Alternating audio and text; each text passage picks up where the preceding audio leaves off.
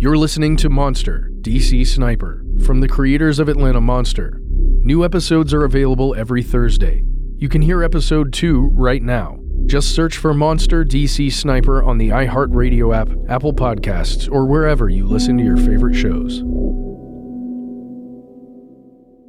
The views and opinions expressed in this podcast are solely those of the podcast author or individuals participating in the podcast and do not represent those of iHeartMedia, Tenderfoot TV, or their employees. Listener discretion is advised. It was quite a warm morning.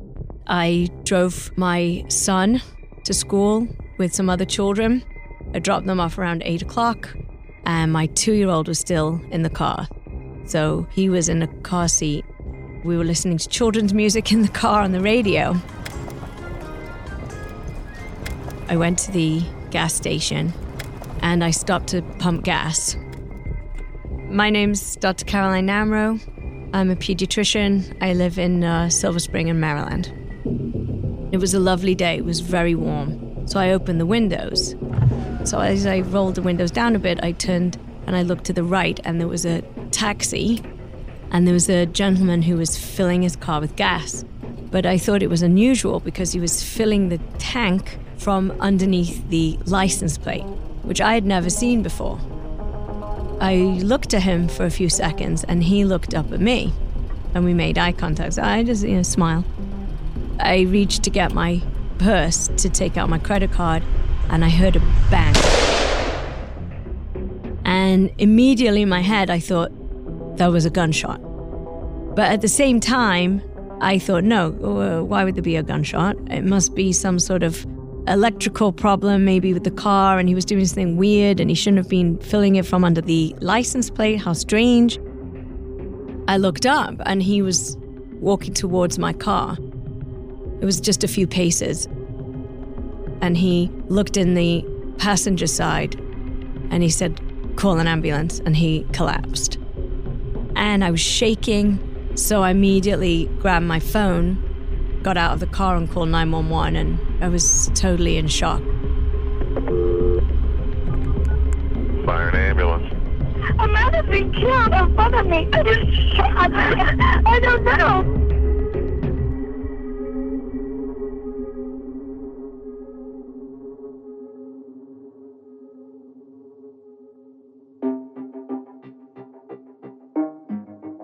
I don't think America has ever gone back to the way that it was before 9/11 and the anthrax attacks and the DC sniper. My name is Garrett Graff, and I'm a journalist and historian. It's really amazing looking back to the 1990s today, really just how much simpler the issues on the table were. Governments, utilities, and companies all over the world are checking their computer systems to prevent a Y2K meltdown. Much of the country was really consumed by the impeachment of President Clinton in 1998.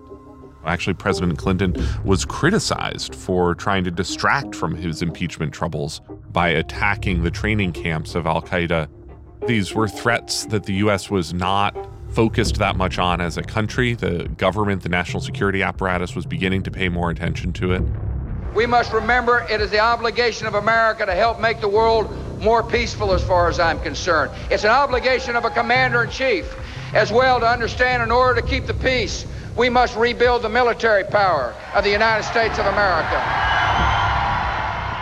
The 2000 election at the time seemed incredibly vicious and partisan.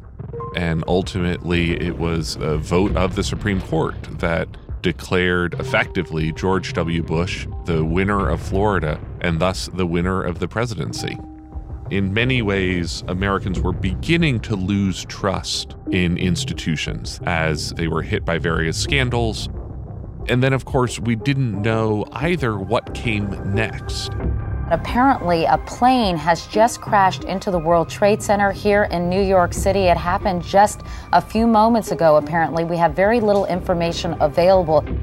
There weren't very many people who defaulted that morning to thinking it was terrorism at first. And I think one of the most remarkable things that you see on the morning of 9/11 is just how innocent America truly was.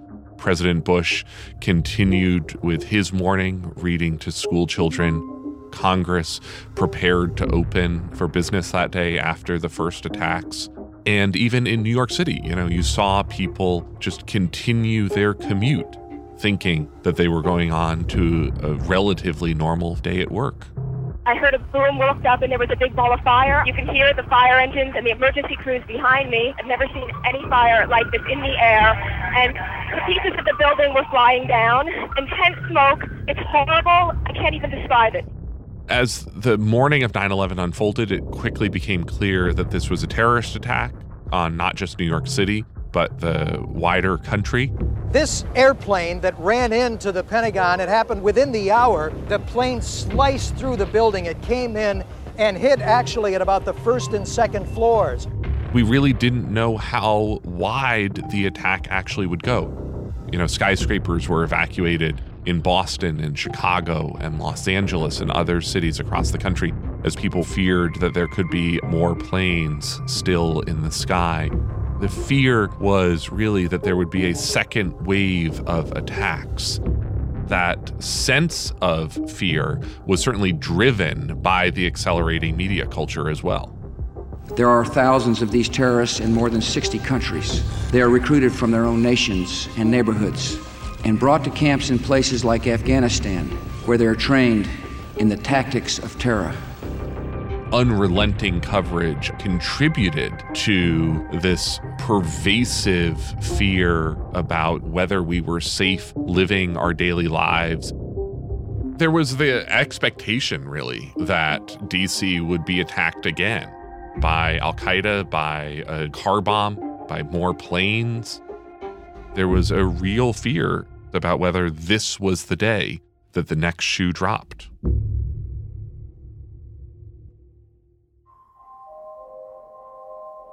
In the wake of 9/11, all of us living in the D.C. area were terrified, and we were all just waiting for the next horrific act of terror. I'm Tony Harris. In the fall of 2002, I was working as a news anchor for Fox 45 in my hometown of Baltimore, Maryland. On the morning of October 3rd, reports began flooding our newsroom about random shootings in Montgomery County, Maryland. We do have 5 fatal shootings for no apparent reason, no robbery motive or anything like that. People who are just sort of out and about doing their normal tasks. You think you're out here safe, and here's this woman coming out of this, apparently the post office, and was just shot. The people of Maryland looked to their televisions, to journalists like me for answers. But we didn't have them. It is quite a mystery. The police say they have never had a crime quite like this in Montgomery County before. They are huddling together. They are trying now to figure out what's going on. And that terrible day was only the beginning. What emerged over the following weeks was one of the most disturbing crime sprees in the history of our country. But now, 18 years later, the Supreme Court will rule on the sniper's case, and the convicted killer could one day walk free.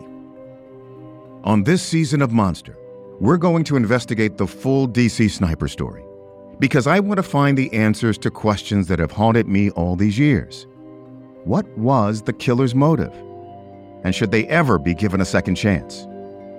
To fully understand, we have to go back to October 2nd, 2002, an average Wednesday in suburban Maryland.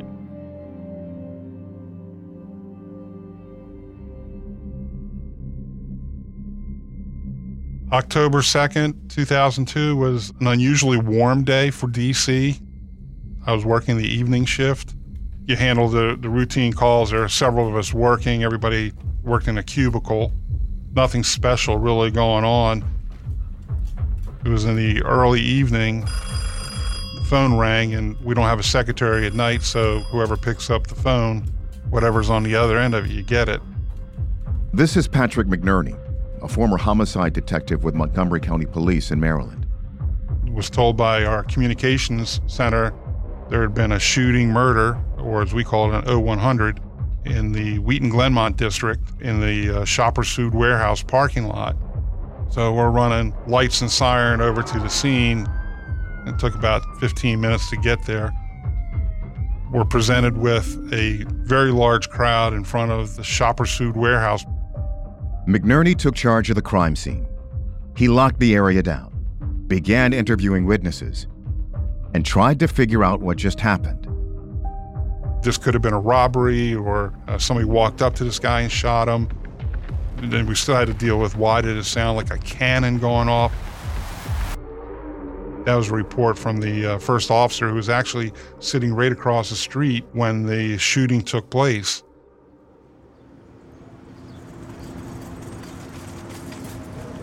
The sound I heard wasn't really, to me, immediately recognizable as a gunshot. It was just this enormously loud percussion. I'm Alan Felsen. At the time, I was working for the Montgomery County Police Department. I was a bicycle patrol officer assigned to the Wheaton District. The police station is directly across the street from the Shoppers Food Warehouse where we're standing today, so that's where I was then. Felsen was the first officer on the scene. He heard the shot and responded immediately. But it was already too late. The killer got away. How could a shooter pull this off in broad daylight, right next to a police station? I asked Felsen to meet me here and explain what he saw that day. So you're sitting there in your cruiser, and at that point, describe what happens and what you hear. There's a business right next door here called Country Boy that's been here forever. They use forklifts and pallets. They sell mulch and garden supplies. And I almost thought that one of their 18-wheelers had been knocked over or something. It was this enormously loud percussion. So I did not immediately go, wow, that sounds like a rifle. It was just this really loud thunderclap kind of sound. So obviously it drew everyone's attention. In the police station, people heard it inside because that's only 100, 150 yards away. They came to the door and looked out. It was that loud? Yes. Because I was directly across from the Shoppers Food Warehouse, I think I already saw that the people in front of the store were looking straight at the parking lot from the store. I pulled out, flipped on the emergency lights on the car. It was probably less than a minute that it took me, to drive there. But as soon as I pull in, I can see that there's a man laying face down in the parking lot. So I pulled in and I just yelled to the people who were staying there, did anyone see anything? And I just got kind of no reaction. Everyone was still just staring. I think I then yelled to them, if you heard the shot, stay here, or if you saw anything, stay here. And then drove my car up the aisle closer to where the victim was. So there's a light pole here, and the victim was on the pavement. He had blood on his chest and around his mouth. He had no pulse and wasn't breathing. I didn't expose the wound right away because it was in his chest. I saw the blood by his mouth, and I just went straight into CPR. And by then, other people are showing up because we are only about 100 yards from the police station, and everything kind of happens in a blur at that point. If I knew that night what we knew 36 hours later, I would have probably positioned my car better because I basically went right into the line of fire. They could have shot me and still gotten away. Again, at this point, we didn't know it was a rifle. That realization only came when I went in with one of the homicide detectives to the Shoppers Food Warehouse, and we reviewed their security footage.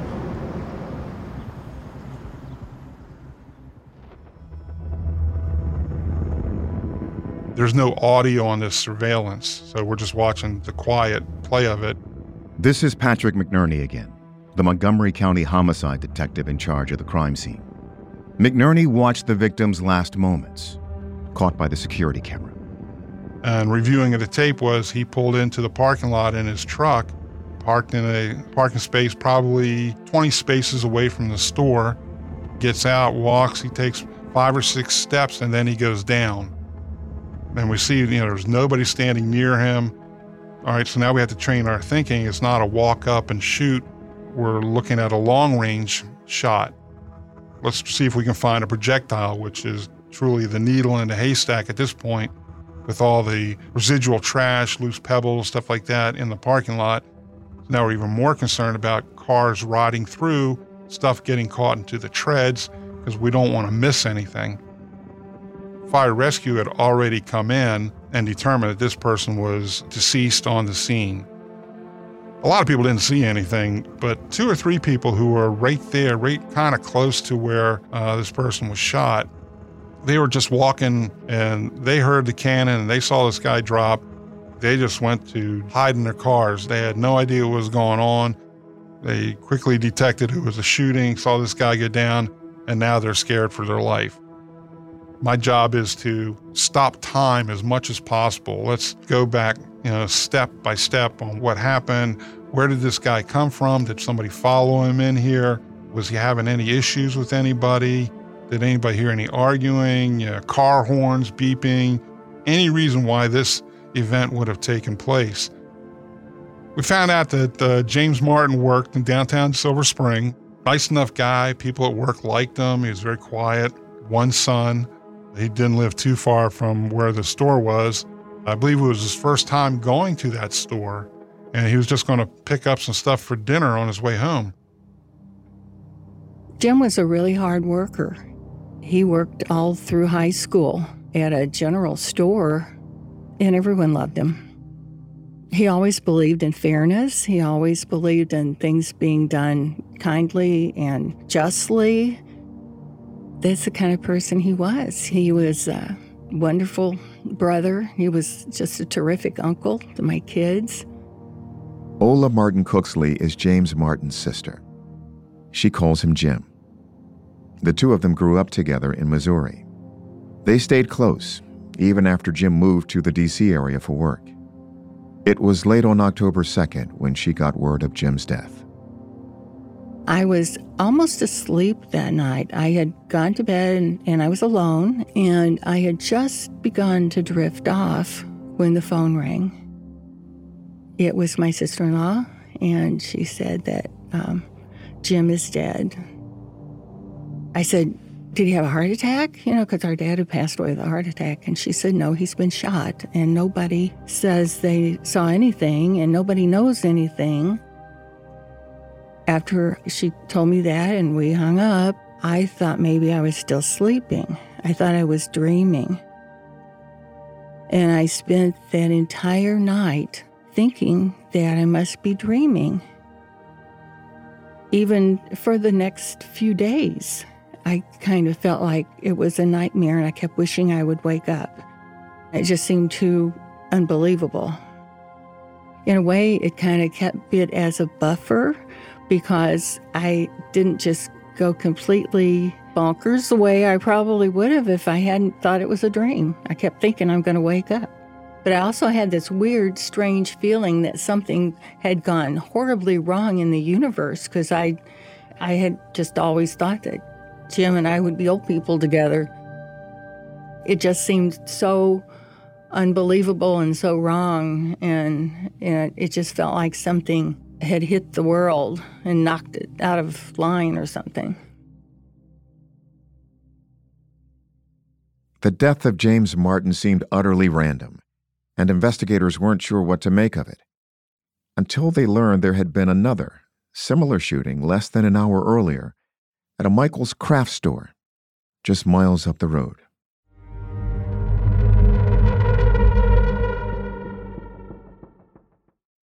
This episode is brought to you in part by BetterHelp.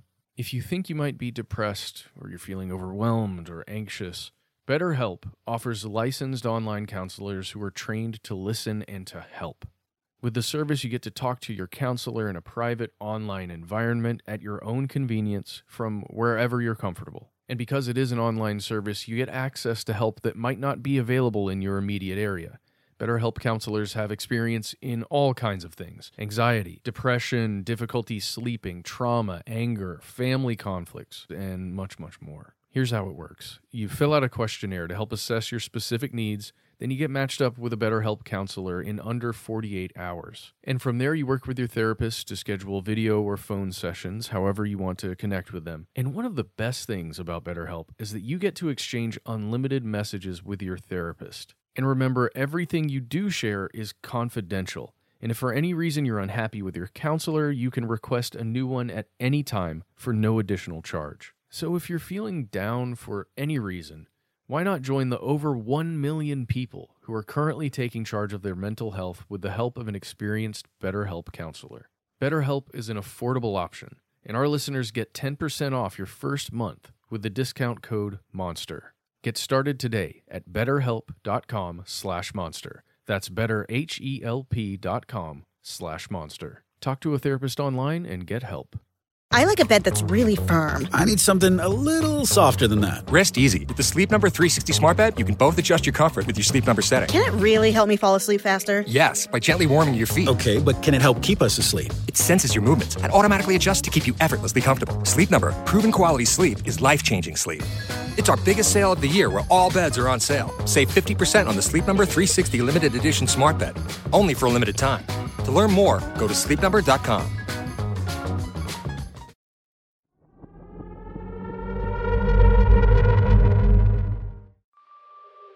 About 45 minutes prior to James Martin being shot, if you go north on Georgia Avenue, probably 2 or 3 miles, you get into an area it's called Aspen Hill. About half a block off Connecticut Avenue, there's a Michael's Craft store.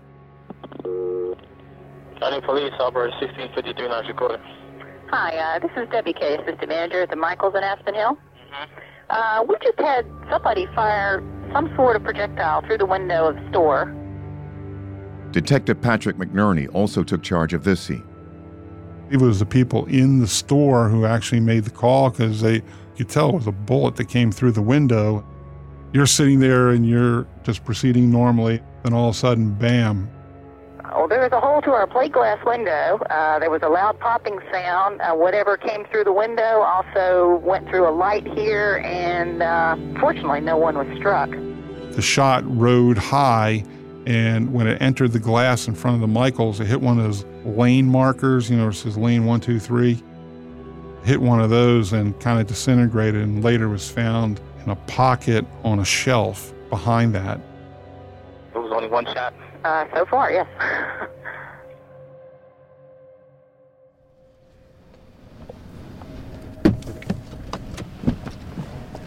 So this is the Michaels Arts and Crafts store, and this is the location of the first rifle shot. They take off, they drive away, they head up the road 2 miles at the most, and that's when this story takes the horrible and gruesome turn. I've got to tell you, this is the most average strip mall in America, and I visited 1,000 of them growing up in Maryland. That's what this place looks like. Nondescript suburbia. That's what this is. So this is the kind of community where that would have been big news. The fact that someone fired a rifle shot through the window of a Michaels, that would have been huge news. And one of the newsrooms in either Baltimore or Washington would have been asking questions, is there a connection? Come on. They're less than 2 miles apart? You've got a fatality? There's got to be a connection. You could really almost assume that they're connected, and ultimately they were. McNerney went back to take another look at the Shoppers Food Warehouse shooting from earlier. We all kind of agreed, this looks like a sniper. It was a long shot. Nobody saw him. You heard it, but initially there's no reason why somebody would want to shoot this guy or want to shoot the other people we talked to in the parking lot who were kind of right there in that scope range. Why didn't he shoot them, and why him and not to her, and who knows? Our forensic team was there. I think our division captain had even come by. He usually came out with something that was really kind of odd. My name is Bernard James Forsyth. At the time of this event, I was the director of the Major Crimes Division of the Montgomery County Police Department. My rank was captain. Now, this is 6 o'clock in the afternoon, one of the busiest intersections of Montgomery County. It's somewhat unusual that you would have a shooting and nobody has seen anything. I called Chief Moose, which is part of our protocol, to let him know that we had had a shooting down there. Charles Moose was the chief of police for Montgomery County. The 2 shootings so far fell under his jurisdiction. He asked me, he said, well, what do you think it is? I said, Chief, at this point, we just don't really know. We just didn't know, what had occurred. Probably the worst case scenario was a random shooting with no motive. It's very hard to connect randomness. That's what it amounts to. And with that, the bizarre events of Wednesday, October 2nd, came to an end. But this was just the beginning.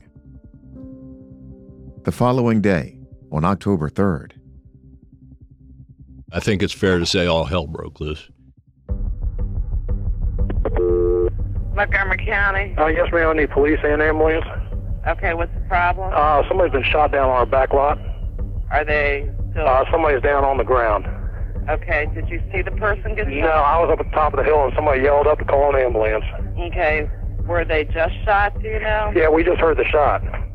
I just briefed the chief as to what we were doing with regard to the shooting at the Shoppers Food Warehouse the night before when these incidents started percolating into the office. Yeah, I'm heading down there right now. Okay. Yeah, he's down on the ground. We got a crowd of people down here. Okay, can you ask if anybody saw that? That's a gunshot? One of them had to do with a lawnmower, and they were telling me that somebody was injured, but they weren't sure. They thought maybe a blade had flown off. What was it? Oh, a lawnmower blew up on this guy. Okay. He's bleeding real bad. Okay. And is he breathing? Yeah, apparently. He's spitting up blood and everything. It was a very tense time and a very life-changing experience to feel that you walked away from something that possibly you shouldn't have. My name is Gary Lee Huss, 57 years old. I live in Damascus, Maryland. Huss was working at the Fitzgerald Auto Mall in Rockville, Maryland. The first victim of October 3rd was shot just outside this dealership. It's approximately, I want to say, right around 7:30. Yeah, normal day driving to work. And I saw my friend, Sonny Buchanan. He maintained the landscaping for our dealership group at that location. And I saw Sonny Buchanan with the lawnmower right on the curb. So I stopped my car and we spoke for a few minutes, just in general conversation.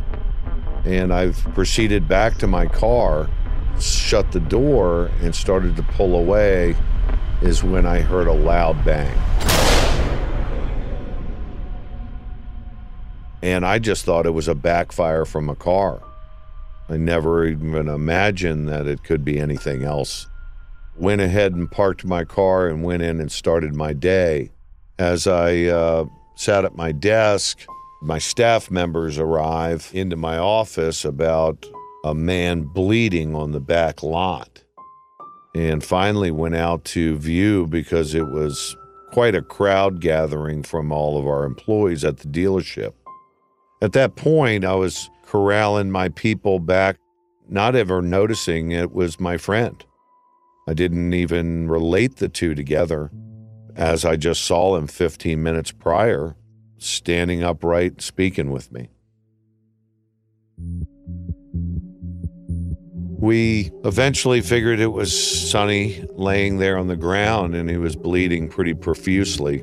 He actually walked about 50 yards before he collapsed. Quite a big distance uphill for the damage that was done to him that day.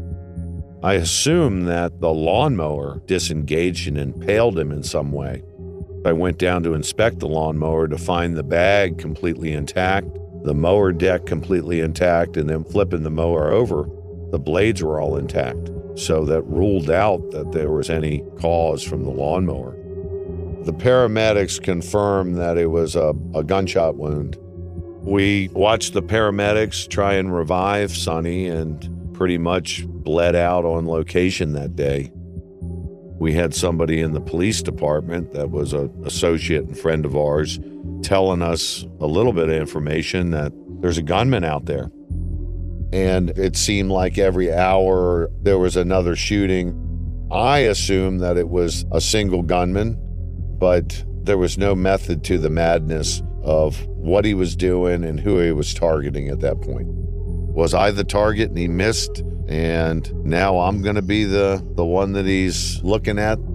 It changed my life that day. The two places you feel the safest are at home and at work, and one of those areas had been taken from me. James Sonny Buchanan, the first victim on October 3rd. died of his wound. Montgomery County Police were as baffled by this shooting as they had been the evening before, but they wouldn't have much time to think about it. Half an hour later, another victim would be shot.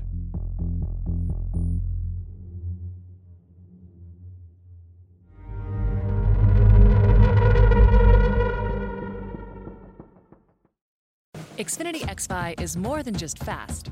It's internet that gives you ultimate control. With the XFi app, you can pause the Wi-Fi at the push of a button. Can your internet do that? Learn more at xfinity.com/XFi. Hey, I'm Andy. If you don't know me, it's probably because I'm not famous. But I did start a men's grooming company called Harry's. The idea for Harry's came out of a frustrating experience I had buying razor blades. Most brands were overpriced, overdesigned, and out of touch. At Harry's, our approach is simple. Here's our secret. We make sharp, durable blades and sell them at honest prices for as low as $2 each. We care about quality so much that we do some crazy things, like buy a world-class German blade factory. Obsessing over every detail means we're confident in offering a 100% quality guarantee. Millions of guys have already made the switch to Harry's, so thank you if you're one of them. And if you're not, we hope you give us a try with this special offer. Get a Harry's starter set with a 5-blade razor, weighted handle, shave gel, and a travel cover, all for just $3 plus free shipping. Just go to harrys.com and enter 4444 at checkout. That's harrys.com, code 4444. Enjoy!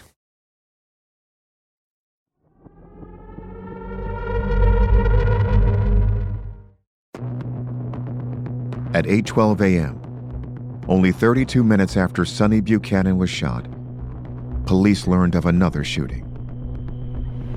What, ma'am? Oh my God, Ma'am, listen to me. What is wrong? A man has been killed in front of me. I was shot. I don't know. That was Caroline Namro from the very beginning of the episode. After pulling into a gas station, she heard a loud gunshot. Prem Kumar Walekar then collapsed in front of her. She immediately called 911.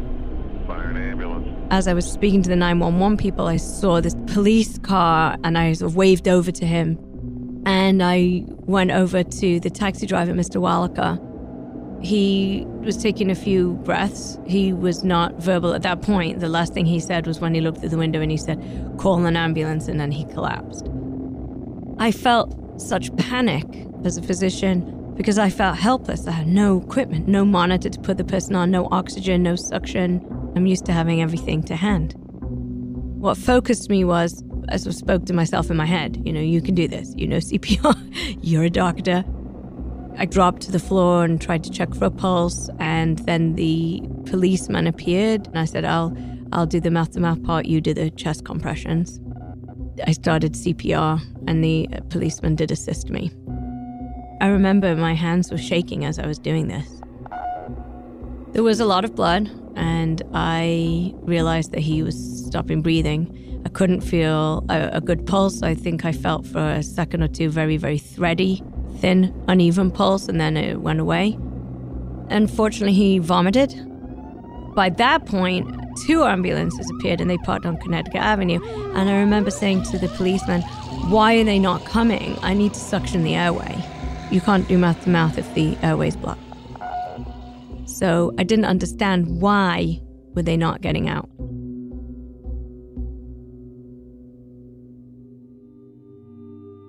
Then the ambulance people did come out of the trucks and they did come towards us. It was all a matter of minutes. Of course, at the time, it felt extremely prolonged for everybody to arrive, but I don't think it was. Then the ambulance people tried to intubate at the scene and put Mr. Walekar on a gurney. And then I just remember a lot of police presence, and everything happened very fast after that. And my husband had arrived, and he'd been allowed to take my son, my 2-year-old, away. So I was very disturbed the whole day. It's horrific that somebody could murder somebody. It's just awful. What a waste. And I was there. You start to question, well, why was it him and not me? Normally, I park the car and I immediately get out of the car. But that day, I paused for a few seconds because he was filling his gas tank from where the license plate was. And that had slowed me down, and that's why I didn't get out of the car. So that few seconds of delay made a difference to my life. I was the slightly blurrier object behind my windshield. The clearer shot was to the guy that was out of the car. But if I hadn't been nosy and looked over at him, wow, what's he doing filling the car? That's really weird. Why is his gas tank there? I would have got out. Maybe it would have been a better shot to me. So there, but for the grace of God, go I. That's a very shocking thought, to be faced with your own mortality.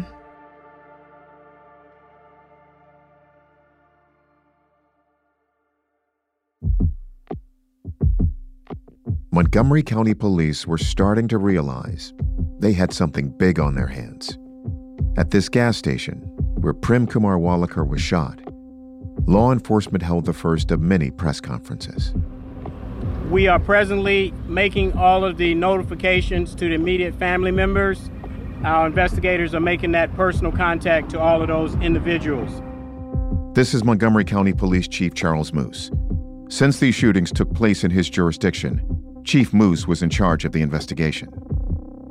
We have a number of different resources that have been deployed. Clearly, we have a number of police officers on the street, in uniform, in plain clothes. There are numerous traffic stops, numerous arrests occurring throughout the county. We're also putting together the last technical pieces of a hotline. We anticipate in the next couple of hours coming back to you with that number. Would ask you as the media to please be very diligent in helping us get that number out.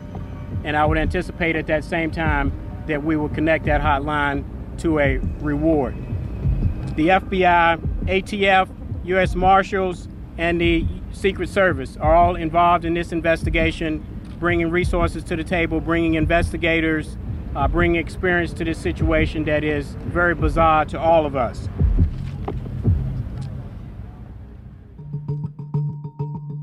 The fear of these attacks, the fear spawned by these attacks, really rippled across the capital region and up and down the East Coast.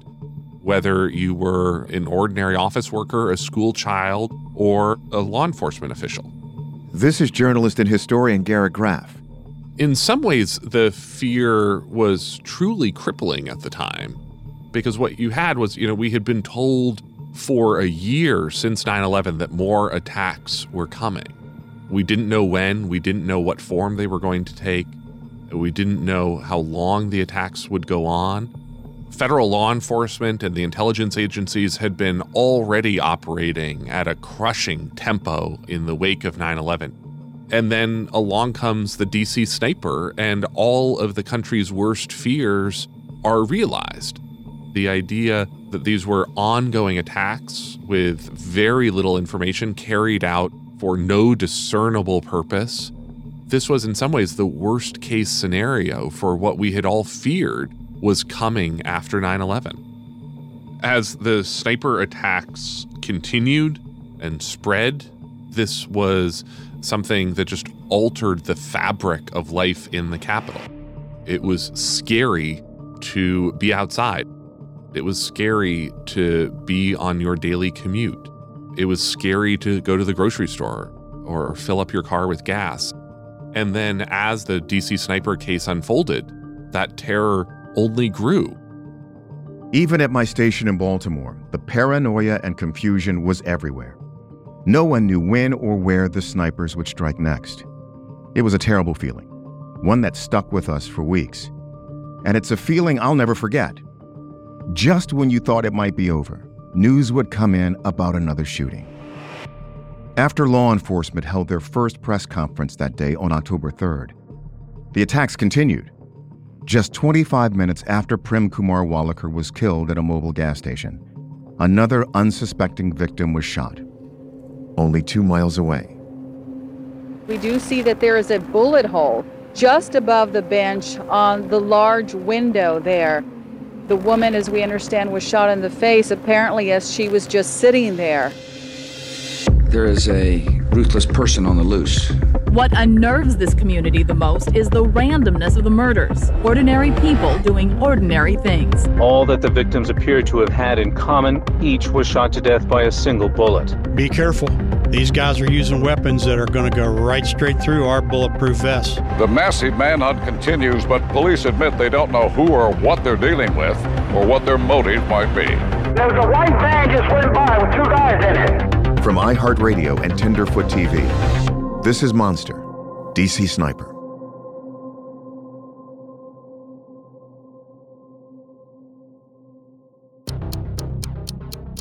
This season on Monster, DC Sniper. Police have had little to go on, only one witness's description of 2 people in a white truck speeding away from one murder scene. And he described a vehicle, and he said the guy was leaning out like on the driver's side mirror. You know, that was the first lead where someone had actually seen somebody. More about that calling card. It was left at the scene of the most recent shooting. It was a card from a fortune-telling deck that's known as the Death Card, with a note written on it, "Dear policeman, I am God." But they find out soon that the information they got was bad. FBI in Washington, D.C. did a more thorough search, and that's when we got a hit on a fingerprint. We just heard it on the local AM radio station. The snipers are in the rest area in Myersville. Send everybody you got. If you understood the case, it was basically just 2 outcomes, death or life. That was it. His sentencing is not constitutionally acceptable. He has to be sentenced in a way that gives a jury the option to go lower than that. He was a psychopathic, cold-blooded killer that can never walk the street again. I do believe he was brainwashed, for lack of a better term. I get the feeling he agrees he has to pay a price, but I don't know if he thinks he's already paid it or not. I don't know the answer to that. But I'd like to ask him.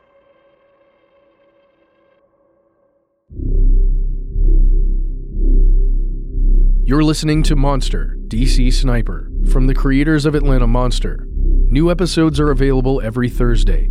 You can hear episode 2 right now. Just search for Monster DC Sniper on the iHeartRadio app, Apple Podcasts, or wherever you listen to your favorite shows. Monster DC Sniper is a 15-episode podcast hosted by Tony Harris and produced by iHeartRadio and Tenderfoot TV. Matt Frederick and Alex Williams are executive producers on behalf of iHeartRadio, alongside producers Trevor Young, Ben Kiebrick, and Josh Thane. Payne Lindsay and Donald Albright are executive producers on behalf of Tenderfoot TV, alongside producers Meredith Stedman and Christina Dana. Original music is by Makeup and Vanity Set. If you haven't already, be sure to check out the first 2 seasons, Atlanta Monster and Monster the Zodiac Killer. If you have questions or comments, email us at monster@iheartmedia.com, or you can call us at 1-833-285-6667. Thanks for listening.